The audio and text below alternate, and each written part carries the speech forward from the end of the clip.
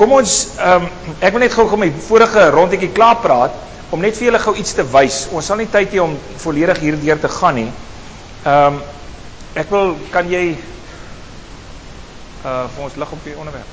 Kan 'n basies skyfies, pas hy, kan jy gou deur, hardloop nog aan? Nog? Ek loop maar vinnig nog deur. Okay, kom, ek bly sommer net daar, sorry. Gaan terug, by daai enetjie sal ons korter dieselfde ding doen. Right, kom ons kyk gou net daar. Die uniekheid waarmee ons wil leef, soos wat hierso gedemonstreer is, kry 'n mens deurdat jy waardes kies. Maar nou sê jy oor in Suid-Afrika word daar ongelooflik baie gepraat oor waardes. Jy kan nie 'n waarde verstaan as jy nie sy kontrawaarde verstaan nie. Né? Dis soos jy lig nie lekker kan verstaan as duisternis nie daar is nie en so aan. So jy moet altyd as jy sê ek leef vir hierdie waarde, dan moet jy tegelykertyd sê teen watter waarde leef jy. Okay, so dis maar net iets wat ek vir jou wil voorstel. Kom kyk net gou-gou hoe dit in die praktyk werk en dan begin julle waardes te kies. Soos as jy terugkom in Suid-Afrika en 'n mens vir jou sê wie is jy, dan sê jy ek is, en dan kan jy jou naam sê, jy mag dit sê, jy het dit gekry, dit is 'n goeie ding wat jy ontvang het van die verlede. Dan sê jy jou naam en dan sê jy, en die volgende wat jy sê, en as ek my aan jou moet voorstel, dan is ek iemand wat graag vir die volgende wil leef. En dan sê jy jou waardes. Right. En hoe kies jy jou waardes? Right, kyk gou net gou vir my. Wat is die waardes in Londen? Wat is 'n waarde? Waarde is baie eenvoudig, die goed wat vir mense die belangrikste is.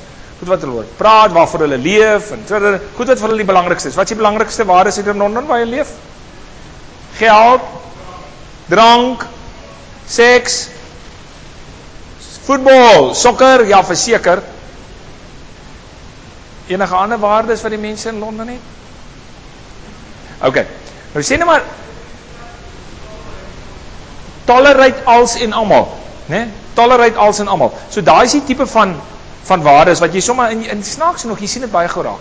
Jy sien dit in mense raak, jy sien dit in gemeentes raak, jy sien dit in gemeenskappe raak. So in enige gemeenskap in Suid-Afrika kan ek instap en ek vra vir die mense dit, en kyk man, die waar ek leef, bier, hoogste waarde. Staan trolley op, trolley af by die bult. Trolley op, trolley af. Okay. So 46 Shabins. Klein plek. Goed. So die so en dan nou ander paar goeders ook wat ek nie nou gaan sê nie. Maar okay, so daar's waar. So enige gemeenskap waarin jy werk, is daar waardes wat ooglopend is en duidelik is. Okay, sê gou net vinnig en ek wil hê jy moet baie gou reageer. Wat is Jesus se 5 hoofwaardes gewees? Sê weer? Liefde. Armes het iemand daar gesê, wat? Barmhartigheid. Kom ons sê dit maar dieselfde, armes of barmhartigheid, sê barmhartigheid. Genade. Heiligheid. Wat is daai? Reinheid.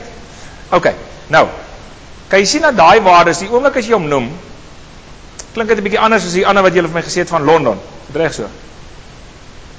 Nou sal jy in Suid-Afrika kom, en die oomblik as jy inkom, dan weet jy ook van jou dorp wat die waardes is. Stellenbosch, grade, number 1, as die dames drink by mekaar, waar het jy geswat, en hoe lang het jy geswat, dis altyd, dis die eerste vraag omtrent. Die eerste vraag wat hulle vra, wys gewoonlik die waardes. Alright? As hulle sê, waar werk jou man, dan weet jy, of waar werk jy, dan weet jy, die status of die werk, of selfs die geld of soets, is 'n belangrike waarde. Nee? So as jy Johannesburg toe gaan, ek weet nie wat vra hulle daar nie, wie kom van Johannesburg af? As jy bietjie van Johannesburg af skuif, dan vra hulle, van watter span skree jy, dan kom jy agter, dis die hoofwaarde, in daai sekere wêreld, wat ons daarin leef. Maar goed, so jy kom die waardes agter. Ek wil vir jou vra dat, doen dit as jy by die huis kom, vra net vir die mense 'n eenvoudige vraag, wat is die belangrikste goed vir mense hier? Moet nou nie die woord waardes gebruik, jy sê net, wat is die belangrikste goed vir mense hierso in hierdie dorp, of hierdie omgewing, of hierdie gemeenskap? En laat hulle vir jou daai opnoem. En dan in jou kop, sê jy, wat is die belangrikste waardes vir Jesus? En jy kyk, of hierdie twee goedes naby aan mekaar is, en of hulle glad nie naby aan mekaar is. En as hulle glad nie naby aan mekaar is, dan moet niemand vir jou sê, dis 'n Christelike gemeenskap nie. Dan sê jy vir hom, read my lips, jy weet nie waarvan jy praat nie. Jy verstaan? Want ons het groot geword in Suid-Afrika om te verstaan dat ons 'n Christelike land is. Read my lips, nonsense. Mooiste woord wat 'n mens vir dit kan gebruik. Nonsens. Want die waardes van die land het nie getuig van die waardes van Christus nie. En as jy die naam Christus gebruik in enigiets wat jy sê, soos Christelik, dan is dit Christus se waardes. So moenie dink jy gaan terug na 'n Christelike land toe nie. Jy gaan nie terug na 'n Christelike land toe nie. Jy gaan na 'n land toe terug waar daar Christene in is, ja. Waar daar meer Christene in is per capita as wat hier so in Londen is, ja. Maar jy gaan nie na 'n Christelike land toe terug nie. Dis nie waar nie. Dis nie eenvoudig net nie waar nie. Want die woordwaardes is nie Christus nie. Hierdie is Christus se waardes en dit sal en altyd Christus se waardes bly. En daarom is sy waardes heeltemal anders, soos ons gesien het, die gewone ander goed. En daarom leer ek vir my kinders van kleindag af, jy moet onderskei die waardes wat jy mee wil leef, en jy moet volgens daardie waardes jou besluite neem. So het ons, en daarvoor, hardloop nou gou net gou vinnig deur. Volgende, nog volgende. Sorry, ons het nie tyd vir al die goedjies hier, so ons moet nog vinnig. Daar is hy. Ja, hardloop om deur. Daar is hy. Samelewings waar Christelike wat. Okay, stop net daar so. Okay, daar kan jy stop, is reg so. Ek het so 30, daar is nog 'n klomp skyfies hierna. So 30 waar jy jou Christelike waarde teenoor jou samelewingswaarde het, né? Soos byvoorbeeld, samelewingswaarde is uiterlike skoonheid. Is dit reg so? As jy in Kalifornië is dit miskien erger, maar as jy in Suid-Afrika is, dis ook belangrik. Uiterlike skoonheid. Christelike waarde is innerlike skoonheid. Is dit reg so? Verskil is net 2. Ek meen, ek kan vir jou Samuel se teksvers aanhaal wat dit byvoorbeeld nou sê. Dan selfgenoegsaamheid. Met ander woorde, ek moet net alles vir myself sorg. Jy moet vir jouself tog sorg. Dis 'n samelewingswaarde, maar is nie 'n Christelike waarde nie. Christelike waarde is godsvertroue of die voorsiening vir ander. Image. Christelike waarde is integriteit. Misleiding, wat ook al. Teenoorgestel is seker belydenis. Okay, bedrog of belydenis. Alright, so het ek hier so 'n hele lysie. Nou kan jy so vinnig deur hulle gaan. Daar is 'n klomp van hulle en so. Dankie, kom aan. Nog materialisme. Daar is interessant ene. Materialisme teenoorgestelde waar is eenvoud of vrygewigheid. So as jy dit kies vir jouself of vir jou gesin, dan moet jy as jy byvoorbeeld eenvoud kies, dan elke keer as jy iets koop, dan sê jy, pas dit by ons waarde. Dis hoe jy dit doen. Okay? So het ek byvoorbeeld 'n kar moes koop en my hele gesin moes sit om te sê of daardie waarde pas, of daardie kar pas by die waarde wat ons het. En toe het ons op die ou en nie heeltemal geweet nie, en toe het ek Christene gekry wat regtig onder die leiding van die Gees leef en gesê julle besluit vir my of dit pas en of dit nie pas nie. As julle sê nee, dan koop ek nie 'n kar nie. As julle sê ja, dan koop ek 'n kar. Finansiëel is dit die beste koop, maar dit gaan nie oor finansies nie. Dit gaan oor die getuienis om die wêreld 'n ander plek te maak. So julle besluit vir my en toe besluit hulle ja, kan maar koop. Right, so jy daai. Nou hardloop nou nog die volgende ene. Toe het ons as gesin byvoorbeeld, toe my jongste dogter wat nou 18 jaar oud is, toe sy 3 jaar oud was, met ander woorde 15 jaar terug. Toe het ons die eerste keer gesit en ons het gesê, wat is die gewaardes wat ons gesin voor gaan leef? So as jy wil weet wie is Cassie Karstens? Ja, ek het 'n bietjie rugby gespeel, ja, ek skryf vir die Stormers, ja, ek skryf nie vir die Blou Bulle nie en sulke goed, maar ek meen dit is nou regtig nie ter sake nie. As jy wil weet wie Cassie Karstens is, dan is ek dit, want dit wil ek leef. Dit wil ek leef. So as jy my in 'n ander kategorie gaan gooi, jy gaan gooi in 'n politieke verband kategorie of jy gaan gooi in een of ander kerk, ek voel vir Here vir wat jy probeer daar maak in die pakkies waar jy my daar probeer sit. Dit is die waardes wat ons as gesin probeer leef. Right. So uit hierdie waardes beteken dit byvoorbeeld dat een van hierdie waardes is dat ons die diversiteit byvoorbeeld van kulture wil ons waardeer. En dit beteken elkeen van ons in die gesin moet seker maak dat hy 'n goeie vriend mee is van iemand wat 'n ander kultuur is. Sodat hy stretching experiences binne dit kan hê, sodat hy die diversiteit kan geniet en waardeer. En nou sê mense, maar hoekom doen jy dit? Wie wat? As jy wit is en jy bly in Afrika en jy doen nie dit nie, gaan jy nooit gelukkig wees nie. So eenvoudig so dit. Jy gaan nooit gelukkig wees nie. Dis onmoontlik. Jy gaan jouself probeer toesluit, maar wie is nou gelukkig wat homself probeer toesluit? Maar as jy eers lekker wyd gestrek het wat dit betref, dan is 'n paar van die uitdagings wat ons het in Suid-Afrika is net vir jou eenvoudige plesier, dat jy dink, ja, dit is 'n great uitdaging. Dis nie maklik nie, maar 'n lekker uitdaging en ek sien kanse voor want ek is deur die proses voorheen. Ek dink regtig eerlik dat enige wit persoon in Suid-Afrika wat homself nog nie gestretch het in kulturele sin, in kruiskulturele sin of etniese sin nie, sal dit maar moeilik vat. En konsekwent moeilik vat. Maar nie net in Suid-Afrika nie, ook weier in Suid-Afrika. Julle nou, maar jy weet, jy het nie 'n stretching experience dat jy nou vlieg van Londen af en jy gaan Zurich toe om te gaan ski nie, want jy bly mos nou in die vliegtuig en in die ski resort en sulke tipe van goed. So dit is niks stretching nie. Het iemand nou na my gekom, hy sê, jy vlieg hierdie week na Zurich toe, ek het uitgedaag dat 'n mens iets anders ontdek, en ek het nou, per ongeluk ken ek nou 'n ou daar, wat vir hom definitief 'n stretching experience gaan gee, en julle moet julle instel, om julle self gedurig te strek. Hoekom? Kom ek sê vir jou gou, hoekom my kind na 'n swart skool toe is. Toe sy staan het 6 is, toe kies hulle vir haar, in die skool waar sy is, wat nou hoofsaaklik 'n wit skool was, met 'n bietjie bruin mense in, en so 'n paar swart is, maar nie eintlik nie meer bruin mense.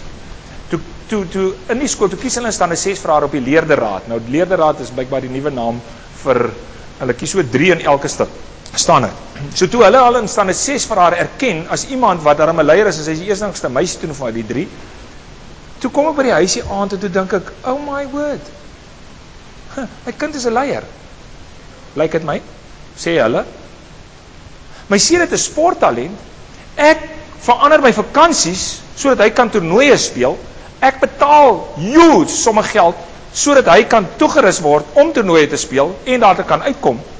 Hy het 'n tennistalent, sy het 'n leierskapstalent. Hoe is dit moontlik dat ek kan meer spandeer aan 'n tennistalent, as aan 'n leierskapstalent? Hierdie een is 'n seisonale ding, hy is verby na 'n tydjie. Hierdie een leef jy totdat jy dood mee gaan. Wat kan ek doen, om die leierskapstalent van my kind te ontwikkel? Nee?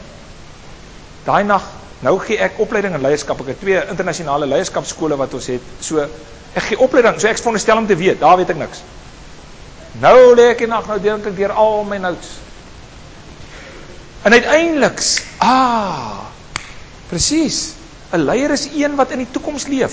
Hy dink vorentoe, hy dink buitekant ander, en hy leef daar voordat hy ander daarna toe neem. Dis 'n leier, onder andere, by baie ander definisies wat ek kan gee. So, ek moet my kind leer, to live from the edge outward, sodat sy ander kan neem van die edge outward. So ek moet haar na die edge van die comfort zone toe neem, en daar klik ek sommer 'n ander ding. Learning only starts at the edge of your comfort zone. No learning within the comfort zone. Okay, so daar begin, toe dink ek, nou kom ek vat haar, dat sy altyd, want 'n leier is altyd 3 tree voor ander ouens. Sodat sy altyd 'n 3 tree voor bly. Hoe kan sy 3 tree voor bly? Ja, en ek bid laat, ek sê, Here Jesus, iemand my antwoord gee, net daar so, te daal die lig, sê die Here, wie hoe great sal sy voorbly in Suid-Afrika, sy bietjie in 'n swart skool gaan bly het. Net 'n tyd, daar saam met hulle gewees het. En dan sit jy al net om die global stretching te kry, sit jy aan 'n Amerikaanse, nie privaat skool nie, publieke skool, ook vir 'n tydjie. Kry, volgende oggend staan ek op, toe sê ek vir haar, wie, papa het nou mooi gedink wat papa vir jou kan aanbied. Die 2 goed wat papa vir jou kan bied aan dink is, jy is welkom as jy wil gaan na Kaiman die hoërskool toe, is die enigste wit kind daar wees, maar jy is welkom as jy wil gaan, en dan sal papa vir jou ook, as jy 3 maande daar wil gaan, of hoe lank jy ook al daar wil gaan, en as jy daarna sal papa vir jou ook vir 'n tydperk, ons kan maar later daaroor besluit, in 'n Amerikaanse publieke skool sit, en ek dink dan het jy lekker gestretch. So sy nou staan 'n 6, so sy is 13 jaar. Okay.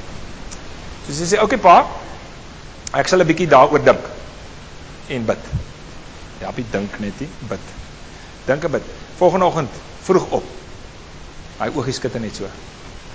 Pa, dis aan, wanneer gaan ek? Sê maar, kom ons praat met die mense, ons moet eers by jou skool gaan praat, die ander, want hulle nou vir jou, hulle nog vir haar, 'n borskap by die skool gegee, omdat sy nou goed gedoen het in die laerskool, wat ook al, en ons het dit verby, dit moet praat, en 'n paar ander goedjies en so aan, en leerderaad, en so aan, en ons besluit, volgende jaar staan dit 7, as hy nou klaar is met hierdie jaar se leerderaad dingetjie, volgende jaar staan dit 7, dan is hy Kaiman die skool toe. Mense, dit was die wonderlikste ding, dis ook nou daai briewe gekry het, almal wat so my aangemoedig het, om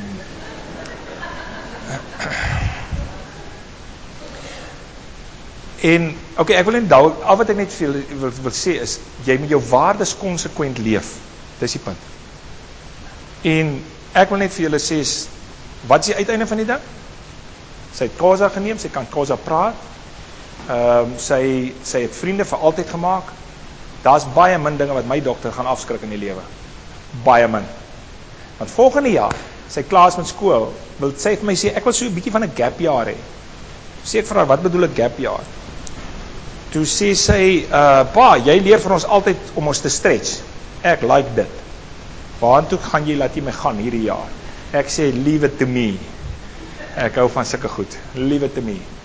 Geef my kans, en dit is sy nou so 2 jaar terug gesê, ek sal, soos ek rondgaan, sal ek die beste leiers wat ek in die wêreld ontmoet, sal ek afsprake mee maak vir jou, sodat jy in jou gap jaar, 3 weke by die een, 4 weke by die ander, en jy dra sy tas, jy polie sy skoene, al wat jy doen, I want you to rub shoulders with the best leaders in this world, because I want you to be ahead.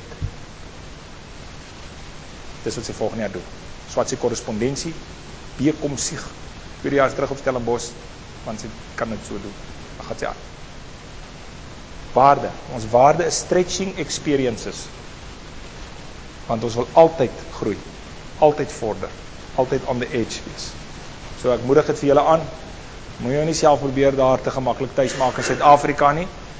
If you can't stretch, you cannot stretch anyone else. Then South Africa cannot move forward. Right? Ons het die mense nodig wat 'n bietjie kan die plek vorentoe neem. Goed, waardes. Kom ons kom by die volgende ene. Praat van stretch. Nou gebeur die lewe sommer so, dat die lewe jouself 'n bietjie stretch. En ek gaan gou af deur daardie. Nog af totdat jy by die volgende kleer enetjie kom. Daar sê. Daniel. Kom ons kyk gou na Daniel. Die van julle wat Bybels by julle nou het, kyk net gou saam met my. Ek gaan dit probeer baie vinnig doen. Hierdie stukkie wat ons nou oor het om te praat, wil ek vir julle aanmoedig. Die eerste ene wat ek vir julle wou sê in die eerste lesing is, jy moet 'n verskil wees voordat jy 'n verskil kan maak. Is dit reg so? Jy moet anders wees voordat jy anders mense kan laat optree. Die tweede een is, ek wil vir jou nou prakties probeer sê, wat is die proses, hoe jy as jy terug is by die huis en jy wil goed verander, wat is die proses oor hoe 'n mens goed verander? Die proses begin by jouself, wat anders en uniek is. Ek hou van die woord uniek. Wees uniek. Ek moet nog met 'n storieetjie met my dogter begin. Ek het 'n baie spesiale dogter, vir almal van julle wat nog vrou soek, wil ek net vir jou sê, dit sal nie maklik wees nie. Maar in elk geval, wees uniek. Wie jy, en voordat ons na Daniel gekyk, die ongelooflike ding van Daniel vir my, is dat hierdie ou met sy 3 pelle, het 'n kapasiteit gehad, wat out of this world is. Dis nou 'n ou wat uit Bolland uitkom en in platland gaan leef, en platland Bolland maak. Dis die beste voorbeeld wat jy kan kry, is Daniel. Ek weet nie hoe daai ou se mind was nie. En ek weet ek kan nou lank die storie vertel, maar in 2 Kronieke 36 lees jy hoe die mense van sy tyd doodgemaak is in die tempel. Hier het hy nou net gesien die mense is doodgemaak. Hulle maak al die mense dood. Hulle vat 'n sekere leiersgroep wat lyk of hulle 'n klomp talente het, en hulle sonder hulle uit en hulle vat hulle in ballingskap en die ander maak hulle net eenvoudig dood voor hulle hoor hulle pelle. En hier stap hierdie laaitie, waarskynlik sê hulle 17 jaar oud. Hier stap hy vasgeketting en hier stap hy na 'n ander land toe, lei hulle vir hulle. Wat gaan deur hierdie ou se kop? Heerlikheid, ons hierdie ouens terugkry, hulle het verskriklike goed is teen ons gedoen, jy weet, as ons hulle gaan nail nie, wie gaan hulle nail? Dink jy dis wat die, nee man, ek weet, eendag gaan ek en julle met Daniel sit gesels, en ons gaan ons verlekker, want ek dink, al wat hy vir homself sê, lyk het my, as ek na sy geskiedenis kyk, dan sê hy vir homself, oh my word, so I have a better opportunity, to change another nation. Hoekom sê ek dit? Hy is die enigste ou in die hele geskiedenis, van toe af tot nou, wat 4 regerings verander het.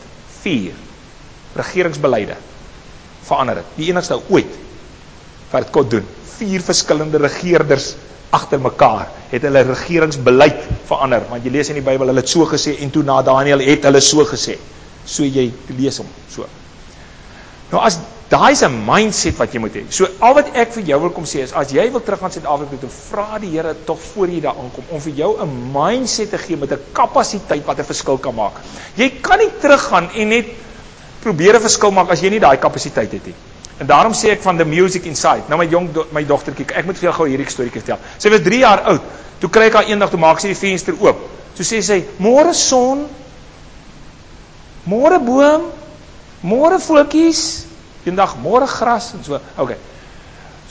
En ek dog, ja, ek maak die venster oop in die oggend. Oh no. Jy weet, Sy maak die venster oop. Môre son. Sy is nou nog so. Ongelooflik. En ek besef net, maar sy het een of ander mindset wat ongelooflik is.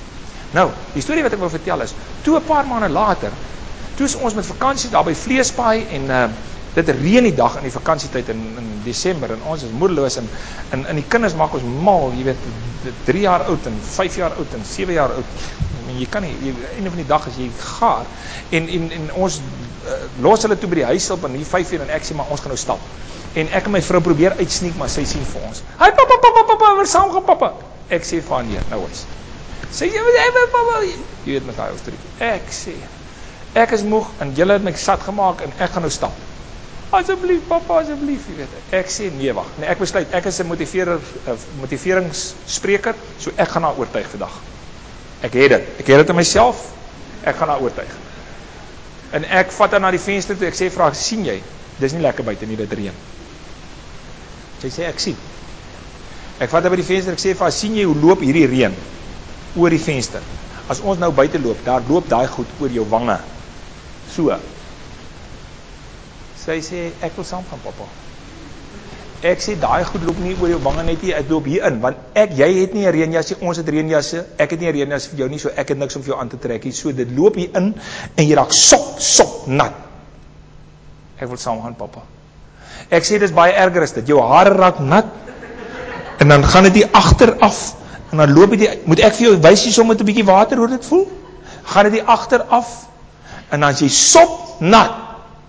Ek wil saam gaan. Ek sê en dan waai die wind. Dan is dit ijskoud. Dis glad nie lekker nie en ons gaan ver stap. Ek wil saam gaan papa. Ek besluit wag. Kyk, dit gaan nou hier eindig nie. Ek sê vir haar, kyk, die storie werk so. As 'n mens so nat reën, dan raak 'n mens siek. So wat nou gebeur is jy raak siek as ons terugkom, jy lê in die bed.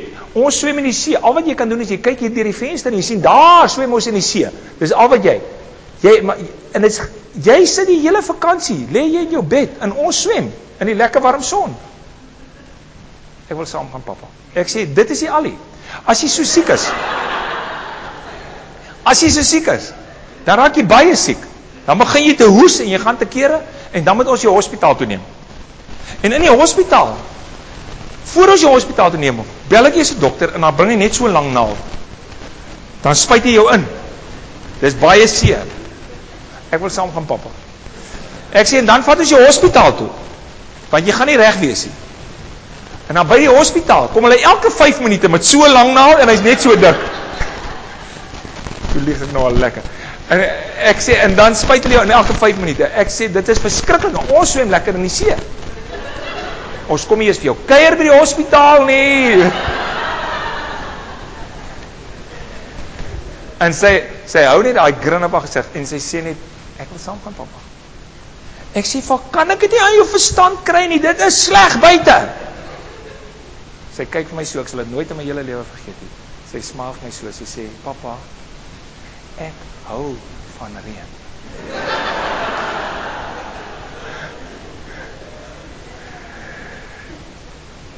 Wiele, toe sê ek, okay, jy hou van reën, kry staf, kom. Op die skouer, niks aangetrek nie, net haar gewone klere, ons het 'n reënjas aan, en dan gaan ons. Ek sê vir my vrou, vandag stap ons ver. En ons gaan ons af by die see, nou stap ons. Daai dag, ek stap, maar dit is vrot, dit is vir my vrot, dit wind waai, dit is triestig, dit is useless. Ek moes nooit daai dag gestap het nie. In elk geval, maak stap, en ons stap, is later 5 kilometer. Maar ek, nou elke paar 100 tree, nou kyk ek op, want ek wil nou dink, sy moet nou leer, dat as jy keuse maak, moet jy met die konsekwensies van jou keuse leef. Dit is 'n baie belangrike beginsel in die lewe. So nou stap ek elke kloppie tree, dan kyk ek op. Dan kyk sy net so vir my af. Sy hou haar armpie so om my nek, kyk sy so af. Dan smaal sy. Yes, dan stap ek weer. Kyk ek weer om, dan kyk ek, dan smaal sy.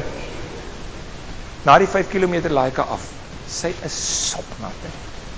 Sy staan, sy sê, dankie papa. Yes, ek sal dit nooit vergeet. Ek huil. Daai aan. Verskriklik. Wie hoekom? Oor 2 goed. Sê die Here vir my, Cassie, waarvan? Jy leer om te sê, ek hou van reën. Nommer 2, vat daarvan en leer om te dink. Reën of nie reën nie, die lekkerste ding is om by pappa te wees. Wat daarvan? Ek wil nou net vir jou sê, as jy Suid-Afrika toe kom en jy hou nie van reën nie, kom jy na 'n verkeerde plek toe. Jy kom na 'n verkeerde plek toe. Nou 'n ander ou, ek het net sy naam vergeet, hy's 'n bekende kunstenaar of iets gewees, kom na Suid-Afrika toe, doen hulle 'n televisie onderhoud met hom, en hulle vra vir hom, hoekom kom jy na Suid-Afrika toe? Ek sal nooit vergeet, hy sê, what do you mean? Hy sê Suid-Afrika, dis die Wilde Weste. Ek het dit gelike, want ek het geweet, die ouens wat Amerika toe gegaan het na die Wilde Weste toe, hulle was cowboys gewees, Louis L'Amour het vir my baie mooi van hulle verduidelik. Hulle was cowboys gewees, en they went to conquer new land. En ek wil nou net vir jou sê, ek wil vir jou reg aan die begin aanmoedig, conquer new land in Suid-Afrika, hoor, conquer new land, gaan so, Wilde Weste, wragtig, gaan Suid-Afrika toe en conquer new land. Dis is wat Daniel gestap het. Ek dink toe hy daar ingestap het, toe sê hy, Babylon, die magtige ryk teen God. How about we change this? En daarom van dag 1 af, en dit is hoekom ek so oortuig is hierdie klompie goeders daar. En kom ons gaan gou vinnig hier deur. Dit is so beautiful om dit te lees van Daniel. Julle kan nou vanaand die langer deel daarvan by die huis gaan lees en die boek sommer oor en oor lees. Die eerste een is, jy moet uniek wees. Daniel het die music insight gehad. Hoekom sê ek dit? Daniel 1 vers 20, in enige saak wat wysheid en insig vereis het, en waaroor die koning hulle uitgevra het, was hulle 10 maal beter as al die towenaars en voorspellers in die hele koninkryk. Hulle was uniek. 10 maal beter. Dit gaan verder aan, later in die 6de hoofstuk, dan staan daar byvoorbeeld in die 11de vers, Daniel het, nee, in die 4de vers, hierdie Daniel, sê die ouens van hom, het deur sy buitengewone bekwaamheid so uitgeblink bo die ander ministers en die gouverneur-generaal, dat die koning van plan was om hom oor die hele koninkryk aan te stel. Love it. Wie julle wat, hoekom is dit vrek goed dat julle terug aan Suid-Afrika toe? Julle het ondervinding hier opgedoen, wat 'n ou nie sommer in Suid-Afrika opdoen nie. Julle weet hoe lyk 'n versekulariseerde wêreld. Julle weet hoe lyk Babylon. Dis Babylon hierdie.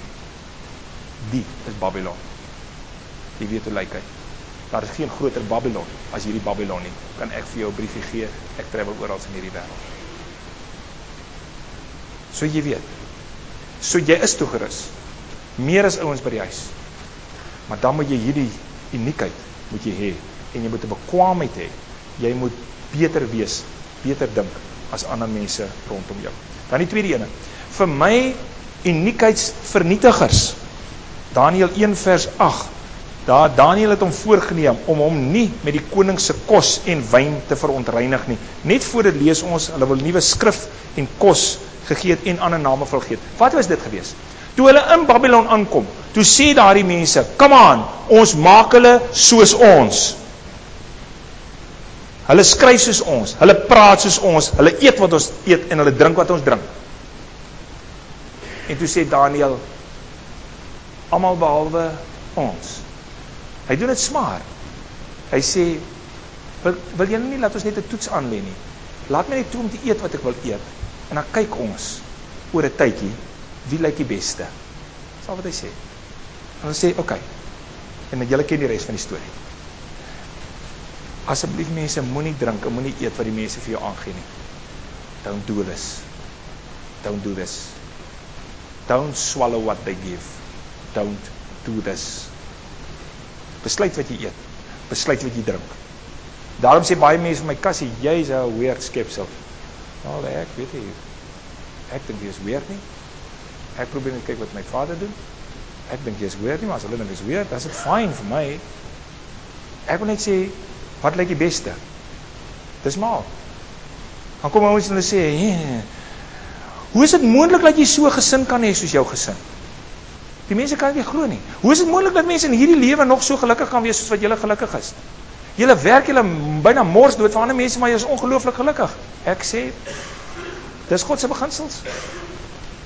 Dis niks goed te doen met my nie. Dis baie eenvoudig. Jy bly by God se beginsels en hy sê ek sal vir jou seën.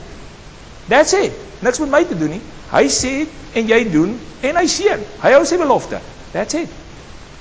So besluit, don't swallow what they give. Don't do that. Dan die derde ene, kapasiteitsbou. Dit bedoel nie as daar 'n leeukuil is en 'n vuuroond is en al daai goeders dat die lewe maklik is vir hierdie ouens nie. Hulle deur al hierdie goeders moes hulle gaan. Die lewe was nie maklik nie, maar wat het sy kapasiteit vir hom gegee? Hoofstuk 6 vers 11. Daniël die tweede deel van vers 11. Daniël het voortgegaan om 3 maal per dag voor sy God te kniel en hom te prys, te aanbid en te dank. Omdat hy weet hy leef in Babylon 3 keer op 'n dag. Onttrek hy hom, gaan hy by God praat om die kapasiteit te kry by God, die toerusting te kry by God om die wêreld aan te vat en 'n verskil te maak. As jy gesuffer het in Londen, my enigste vraag is, het jy 3 keer op 'n dag onttrek en met God verkeer? Ek het 'n vermoede, dan sou jy nie gesuffer het nie.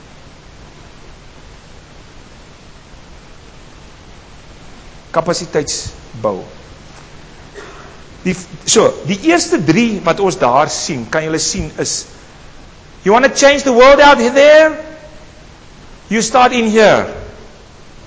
Dis die eerste 3. Dan die volgende, nou beweeg hierdie om die wêreld te verander buite jou. Dan, kry 'n kritiese massa.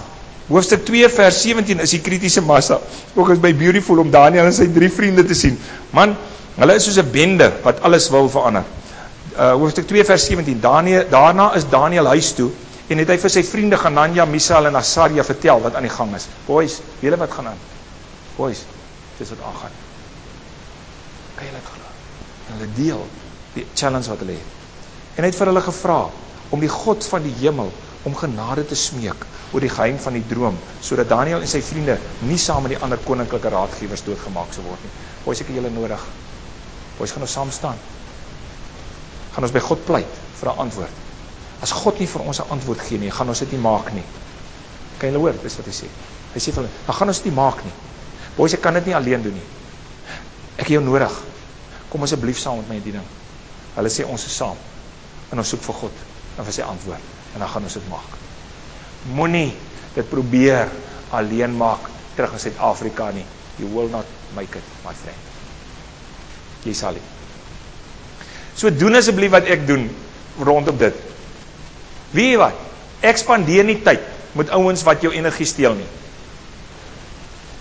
Ek spandeer tyd met ouens wat energie bou. Dis dit. Daarom het die beste van die beste leiers in die wêreld spandeer ek die meeste tyd mee. Wat jy weet, jy stap net so tydjie saam met daai ou, want dan sê jy, hoeveel lande nog gaan ons verander? Jy verstaan. Jy moet tyd spandeer met mense wat jou kapasiteit bou en saam met jou staan, sodat sorg dat jy in die A-team is. Ouens sê my altyd, hoe is dit moontlik dat jy so gemotiveerd kan bly? Dis baie eenvoudig. In die A-team, in die wenspan, bly jy altyd gemotiveerd. Dis eenvoudig. Sorg dat jy by die wenspan kom. Ek weet nie of jy wenspan mense ken nie. As jy nie ken nie, vra vir my. Ek ken wenspan mense oral. Ek sal vir jou aan hulle voorstel. Maar jy moet met die winning team saamspeel. Dis soos die ding werk. OK? Daar as ek by Dawie kom, as ek hier so weg is, dan is ek en Dawie albei meer gemotiveerd, Dawie, dink ek. Ek weet nie, van my kan ek dit ten minste sê, ek hoop is van jou ook so. Dat is ons meer gemotiveerd. Hoekom? Dis aspan ouens. Aspan in die koninkryk. So werk so. OK? So kry daai mense en laat ons vir jou dit help kry as jy nie weet waar hulle is. Dan passie.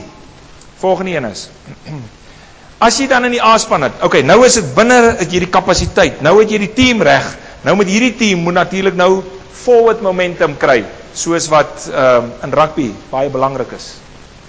Forward momentum, speel op jou voorvoet. John Maxwell skryf daaroor, the law of the big Mo, M-O, momentum, the law of the big Mo. So nou moet jy momentum kry. So nou moet jy seker maak dat daar momentum is. Momentum word gekry deur passie, commitment. Passie word gekry deur die spanning tussen krisis en droom. Probeer net wakker bly, dis die enigste moeilike ding wat ek gaan probeer sê. Dis passie word verkry tussen die spanning tussen krisis en droom. Wat bedoel dit? Jy weet, klomp mense, hulle weet nie eers van die krisis nie, en hulle het ook nie eers 'n droom nie, en daarom het hulle geen passie nie. Kom ek vertel dit vir jou byvoorbeeld so. Dis hoekom ek my kinders stretching moments gee, want hulle moet weet van die krisis.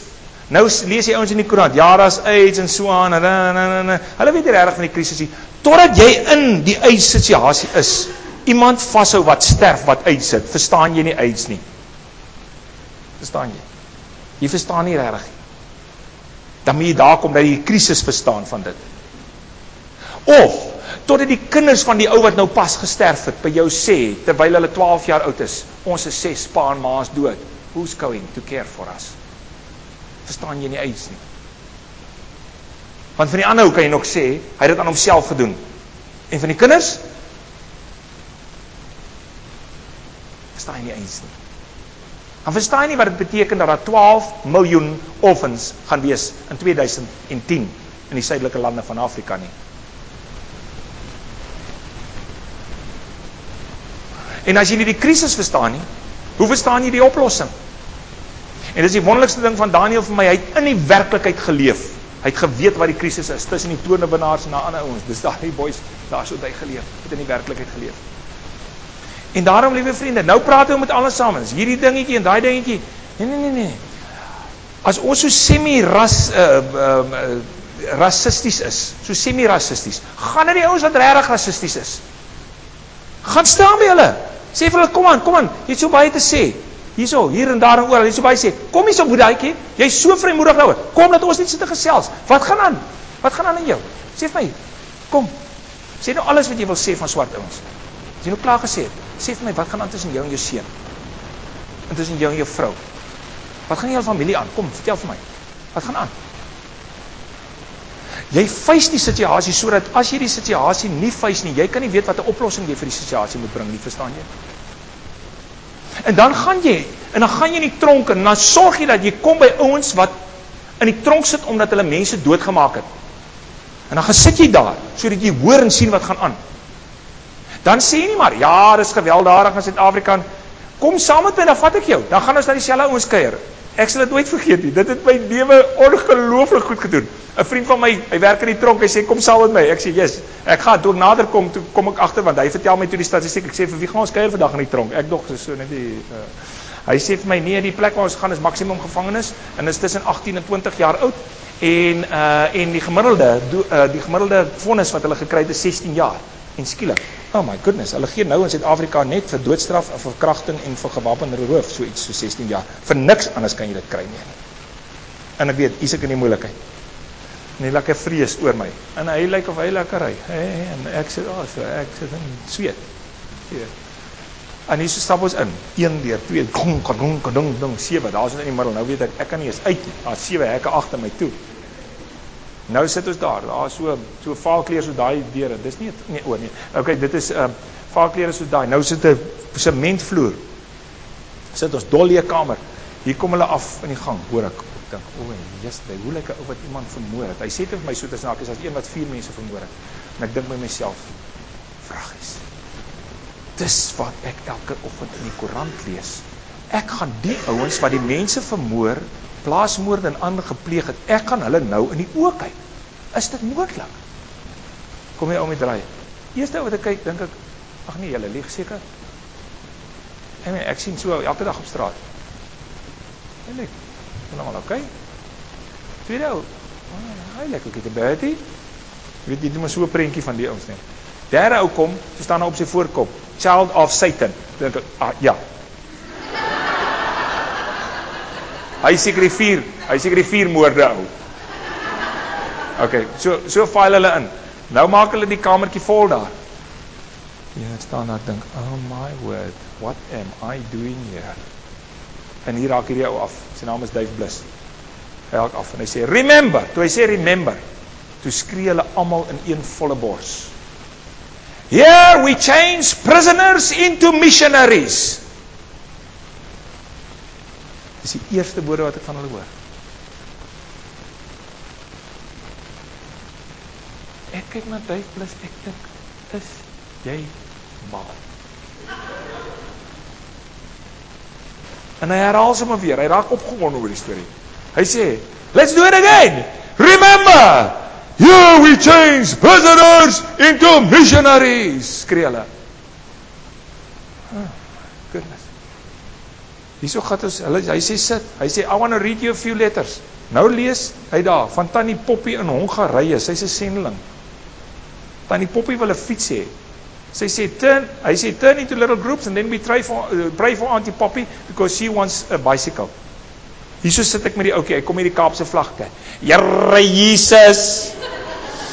Tannie Poppy moet 'n fiets hê, Here Jesus, jy moet vir Tannie Poppy 'n fiets gee, Here Jesus, jy weet Tannie Poppy wil die evangelie bring vir mense, gee vir Tannie Poppy 'n fiets, Here Jesus.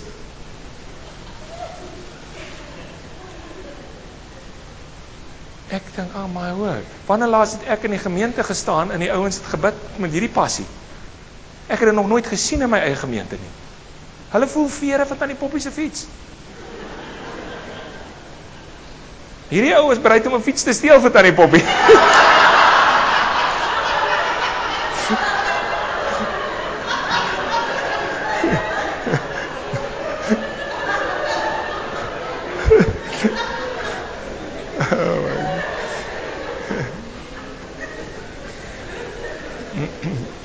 Wie wat, ek stap haar uit die dag. Maar jy weet, dit is 'n ander statement om te sê, I was thrown. Ek was om. En toe sê die Here vir my, verstaan jy nou, dat ek gesê het, ek was in die gevangenis en julle het my nie besoek nie, verstaan jy nou, dat as jy eendag daar kom en die bokke en die skape word geskei, dan staan dit daar. Jy moet in die gevangenis die mense gaan vryheid gee.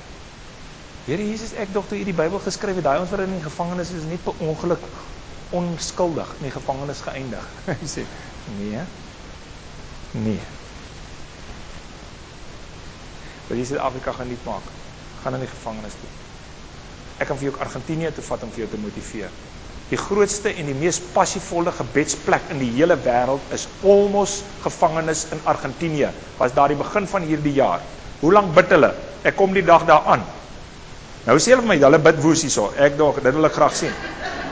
Nou kom ek daar aan. Die bewaarder sê vir my, ek vertel nou ander stories, want ek raak nou opgewonde. Die bewaarder sê vir my, luister, hulle is 'n bietjie opgewonde, want hulle het die naweek 'n seminar gehad. Ek sê, by ons werk dit so, na die naweek se seminar is hulle so sat. Hulle dink hulle hoef nie kerk toe te gaan vir die volgende maand nie. Die ou sê vir my, as bietjie opgewonde, so hulle bid 'n bietjie meer. Ek sê nou wanneer het hulle begin? Hy sê, hulle sê vir oggend, ek slaap so in Engels, ek moet meer Afrikaans praat. Hulle sê die oggend, toe in die middel van die klasse, toe vra hulle vir my, of hulle kan gaan gebid en dan maar ophou met die klasse. So hulle het hier so 10:00 begin, dis toe nou 1:00 die middag. En so sit ons gesels, en so van 10:00 tot 1:00 het hulle nou konsekwent gesing en gebid. Flat out. Maar jy hoor hulle sommer, so 500 tree ver. In elk geval, en nou sit hy daar en hy vertel my 'n storie, so gaan na 'n halfuur verby en so aan. Hier sit al hier naby aan 2:00 en dit gaan hom net so woes daar. Hy sê maar let's go and see. Hierso gaan ons in. Jy het nog nie by gebed in jou hele lewe gesien nie, nie 'n manier nie. Daai manne bid, hulle pleit voor die Here, verskriklik. 2 ure later, nou is ek veronderstel om op die program te wees, ek moet praat. 2 ure later, toe gaan dit so woes, dat ek toe nou sê, maar ek moet nou huis toe gaan, want ek moet 'n sekere tyd 'n ding gekry het. Ek sê, ek moet nou, nee sê die ou, hy gaan vir my nou 'n kans hê. Ek sê vir hom, luister Boeta, ek dink ek het enigiets hier te sê in elk geval nie. Ek dink julle kan sonder my doen hier, so baie goed. Nou stap ons daar uit, ek sê, want ek wil nog net vinnig die ander deel van die tronk sien, ons daar uit, en ons is daar ander, en hulle wys met die werkswinkelplekke, en so aan, 1 en 'n half later. Met ander woorde, toe sit, hoeveel? 7, 8 ure. Flat out. Ek sê vir hom, is dit 'n exception? Hy sê, nee, this is the rule. So gaan dit deur. So as jy nie weet van sulke goeders nie, dan kan ek verstaan dat jy moedeloos raak in die lewe. Dan moet ons jou na die plekke toe laat gaan, wat vir jou kan wys hoe dit kan wees, dat hierdie 'n moontlikheid is. So, gaan terug Suid-Afrika toe, gaan verander die tronke, en kyk, as nou een manier, en dit is die res van jou lewe, jou mond uitspoel oor al hierdie ouens wat moord pleeg, of dat jy sê, Paulus was 'n moordenaar en het die wêreld verander. Here we make prisoners into missionaries. 2 van hulle is al sendlinge in Spanje. Okay. So kom ons benader die situasie so. Dis taaf, maar dit was taaf vir Daniel ook geweest. Dit was Babylon geweest, maar jy doen dit. Ontketen passie. Gaan na die krisis, sien die krisis. Maar die tweede ding, jy kan nie passie as jy net die krisis verstaan. Jy moet die oplossing ook kan sien. Jy moet die droom kan sien. Jy moet kan praat oor 'n nuwe Suid-Afrika. As 'n ou vir jou sê die woord nuwe Suid-Afrika, dan vra jy vir hom, wat bedoel jy? En as hy nie weet wat hy bedoel nie, dan verduidelik jy vir hom wat dit beteken. Hoe lyk 'n nuwe Suid-Afrika? Hoe ryk 'n nuwe Suid-Afrika? Dit moet deur jou. Ek word elke oggend wakker en dan dink ek, hoe lyk 'n nuwe Kayamandi? Ek kan vir jou hom presies teken hoe hy gaan lyk. Want ek leef in die toekoms. Ek leef in daardie droom. Ek dink my in daardie droom. Elke liewe dag van my lewe dink ek aan. Jy moet die nuwe Suid-Afrika dink. Jy moet hom sien, jy moet hom voel. Ek sê vir my seun, man, jou kind gaan met die kar by die huis kom, hy gaan die sleutels in die kar los en die kar aanlos, dan eers gaan tee drink en sy eie kar nog weer buite kry. Want ons gaan die land verander totdat dit so veilig is. OK. En ek dink dit is moontlik. Ek dink werklik dit is moontlik. Môre aan sal julle hoor waarby ek betrokke is en dan sal julle begin dink dat dit dalk tog eendag net kan moontlik wees. Maar jy moet die krisis weet en jy moet die droom weet. En tussen hierdie stretching van die krisis en die droom, dis waar die passie en die momentum ontketen word. Dan die volgende. Die droom. Dit kan jy by Daniel sien. Daniel, hy ken die droom. Hy praat altyd oor die droom. Is amazing. Miskien is dit die laaste sin wat ons in Daniel moet lees. Hy praat oor die droom. Kyk nou net hoe opgewonde is hy. Hy sê, tussen al hierdie chaos, dan sê hy die volgende. Daniel 7 vers 14. Aan die menslike wese, en hy sien Jesus, aan die menslike wese is die heerskappy en eer en koningskap gegee. Dis lang voor Jesus. Sodat al die volke, nasies en taalgroepe hom sal dien. Elke jaar het ek 30 verskillende volke se mense vir 3 maande voor my soos julle hier so sit. Dis wat ek doen by die huis. Lei hulle op in leierskap. 30 verskillende volke elke jaar. Daniel het dit gesien vir die eerste keer. Daar sien, nou nie vir die eerste keer, Abraham het seker die eerste keer dit gesien. Maar Daniel het dit gesien. Volke, nasies, taalgroepe hom sal dien. Sy heerskappy is 'n ewige heerskappy. Dit sal nie tot niet gaan nie. Sy koningskap sal nie ophou nie. Jesus Christus sal oor Suid-Afrika en Afrika heers. Moenie toelaat dat enigiemand vir jou die ander storieetjie vertel. Dit sal so wees. Dit sal so wees. OK, so sien jou droom en leef vir daardie droom. En dan deel die droom met ander. Hoofstuk 7 gaan die hele tyd oor die droom. Deel die droom met ander. En dan as jy die droom met ander deel, dan wees bewus daarvan dat dit 'n proses is. Jy kan nie dag 1 instap en skielik vertel jy die storie en die ander sê, weet jy wat, ons het net vir jou gewag om uit Londen te kom, sodat ons vir jou kan glo. Baie dankie, jy's die antwoord vir die wêreld. Ons almal volg nou vir jou. Dit gaan nie so wees nie. Dit gaan nie so wees nie. Verandering, transformasie geskied altyd in 4 stappe.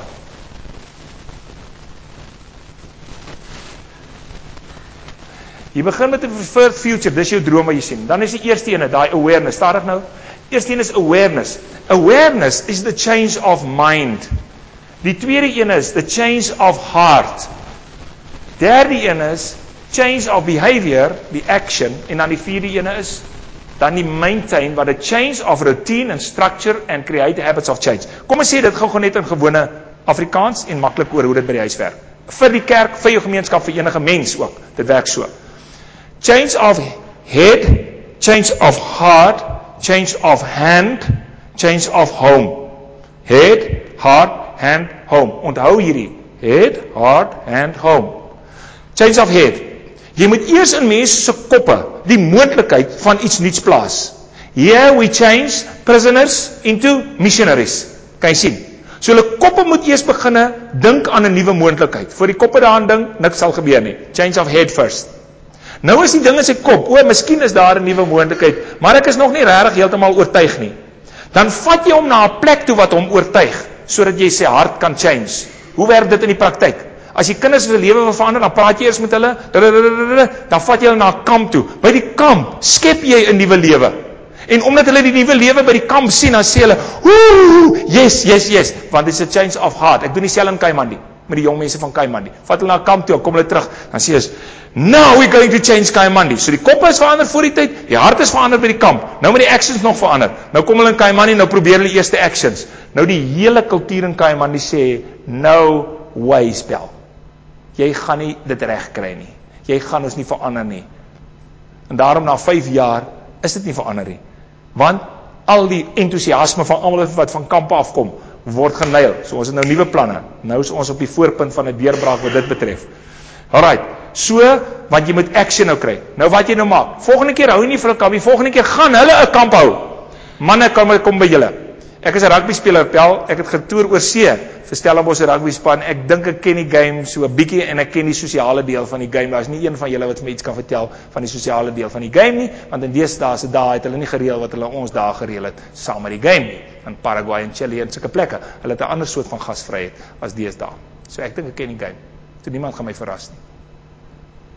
En ek was saam met die Springbokke op toer, so ek weet hoe werk die storieetjies. So. Nou wil ek net vir jou sê hoe verander jy die storie. Jy praat met die ou totdat hy begin glo dat is dalk 'n moontlike volgende, dan gee jy vir hom jou ervaring. Dan die derde een. So, kom ons vat dit na die manne toe. Jy praat met manne oor manwees in Suid-Afrika en oor karakter en oor ruggraatloosheid en karakter. En jy praat met hom so wat jy ontdek het in die lewe. Dan die volgende een, dan vat jy hom na plekke waar manne karakter het. Jy vat hom nie plekke waar almal pap is nie.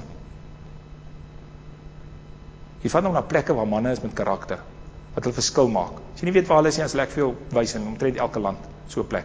Miskien moet ek jou stuur na Osmani van Cuba. Hy was nou net met my in opleiding. Wie was sy droom? Hy het laas jaar 6000 mense in Cuba na die Here gelei. Wat is sy droom vir hierdie jaar? 28000 mense. Ons het almal vir hom gebid. Want hy sê, God stuur my om 28000 mense vir jaar in Cuba na die Here toe te lei. Jy vat hom na manne wat so praat en so kan dink. Staan. En dan is ons manne by mekaar, en ek was al op hierdie kampe gewees, en ek het sulke manne wat by mekaar kom van tyd tot tyd, en dan sê ons gaan nou die wêreld verander, en dan begin jy help ook nie net praat oor nie, kyk jy net by die manne nie, en die hart is verander nie, jy is passievol oor nie, you gotta do this, en dan sê jy vir hierdie ouens, okay, wil jy die wêreld verander, en dan begin dan, vat die jong seuns, vat hulle 'n slag op kampe, en julle doen hierdie goeders wat julle nou glo wat moet gebeur, vat julle seuns op kampe, daarom hou ek Wild at Heart kampe, sodat manne kan verander, en dan vat hulle weer seuns op kampe. Sien nou hierso, skers manne hierso by my. Ons het skers kampe gehou waar die manne verander het, en waar ons gesien het hoe mense tot bekeer word, en dan hoe doen jy dit? In action. En as jy dit eers in action dan doen, dan raak dit deel van jou gedragspatroon. Dan raak dit deel van jou lewe. So hierdie goed is absoluut deel van my bestaan, dis niks niets nie, dis die lewe. Dis lekker. Dis fantasties om in 'n nuwe Suid-Afrika te leef. Dis 'n klein deeltjie van wat die groot deel nog moet word. Maar dit is fantasties om daai klein deeltjie te beleef.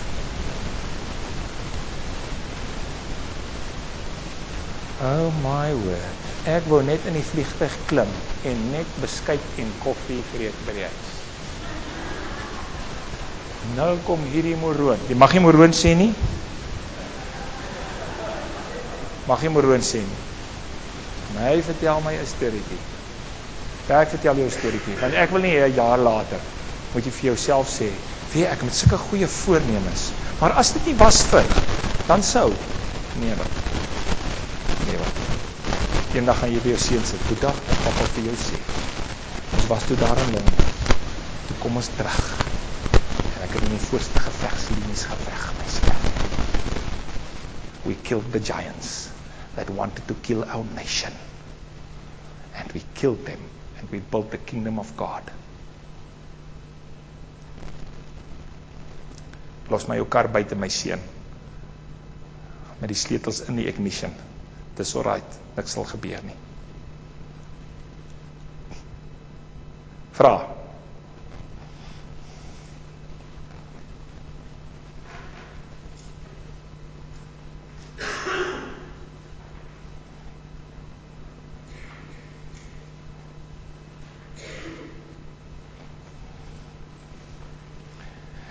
Moenie 'n vraag vra nie, net raak hy weer rof.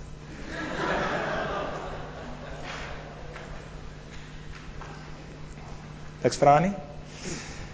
Ok, môre aand praat ons oor die volgende. 2 goeders. Die een is, as jy gaan, en wat 'n veld jy ook al gaan, sê nou maar, vanaand het ek gepraat met 'n stads- en streeksbeplanner. Wat as ek 'n stads- en streeksbeplanner is, kan ek in my beroep doen om 'n verskil te maak? Of as ek 'n boer is, of as ek 'n besigheidsman is, wat kan ek doen in die gemeenskap om die samelewing, om binne daardie sfeer, daai werksfeer, daai markplein, om daarin 'n verskil te maak. En ek gaan vir julle 'n paar praktiese voorbeelde probeer noem, want ons moet so begin dink, want jy verander nie die wêreld binne in die kerk nie. Jy kry nie die kapasiteit binne in die kerk is die locker room. Die game word daar buite gespeel. Die kerk is nie die locker room, daar kry jy jou krag en jou energie en al daardie goed, en dit is baie belangrik, en jou strategie. Maar die game word daar buite gespeel. Hoe speel ons die game daar buite? Op alle vlakke. So wat jy ook al gaan doen vorentoe, ek sal nooit vergeet die een wat my kom, ek sit heeldag voor rekenaars. Wat kan ek vir die koninkryk doen? Môre aand probeer ons daardie soort van vrae beantwoord op jou arbeidsveld waar jy is. Right, fisioterapeut, dokter, wat jy ook al is, ingenieur, dan kyk ons wat kan 'n mens doen op daai veld. Dis die eerste deel. En dan die tweede deel gaan ek môre aand vir julle so 'n paar mooi goedjies wys wat in Suid-Afrika aan die gang is in die koninkryk van die Here. Daar was nog nooit so 'n seisoen gewees in die koninkryk van die Here soos nou in Suid-Afrika nie. Nog nooit nie. Dit het die belofte meer as enigiets wat nog ooit voorheen gebeur het in Suid-Afrika om die hele kontinent van Afrika te verander. En ek gaan vir jou môre aand dit wys. Want ek wil hê jy moet glo as jy uitstap dat ons 'n verskil kan maak en gaan maak. Right, so dis môre aand se twee hooffokusse. Reg? Okay, kom ons praat met die Here. Nee, ek gaan nie self. Jy gaan jy het een langs aan jou. En jy gaan nou bid soos daai Here Jesus amper, né? Jy vat die een langs jou en jy vra en jy pleit by die Here dat die Here vir daai persoon die kapasiteit sal gee om 'n verskil te maak terug in Suid-Afrika. Alright, dis wat julle vir mekaar bid, so 2-2.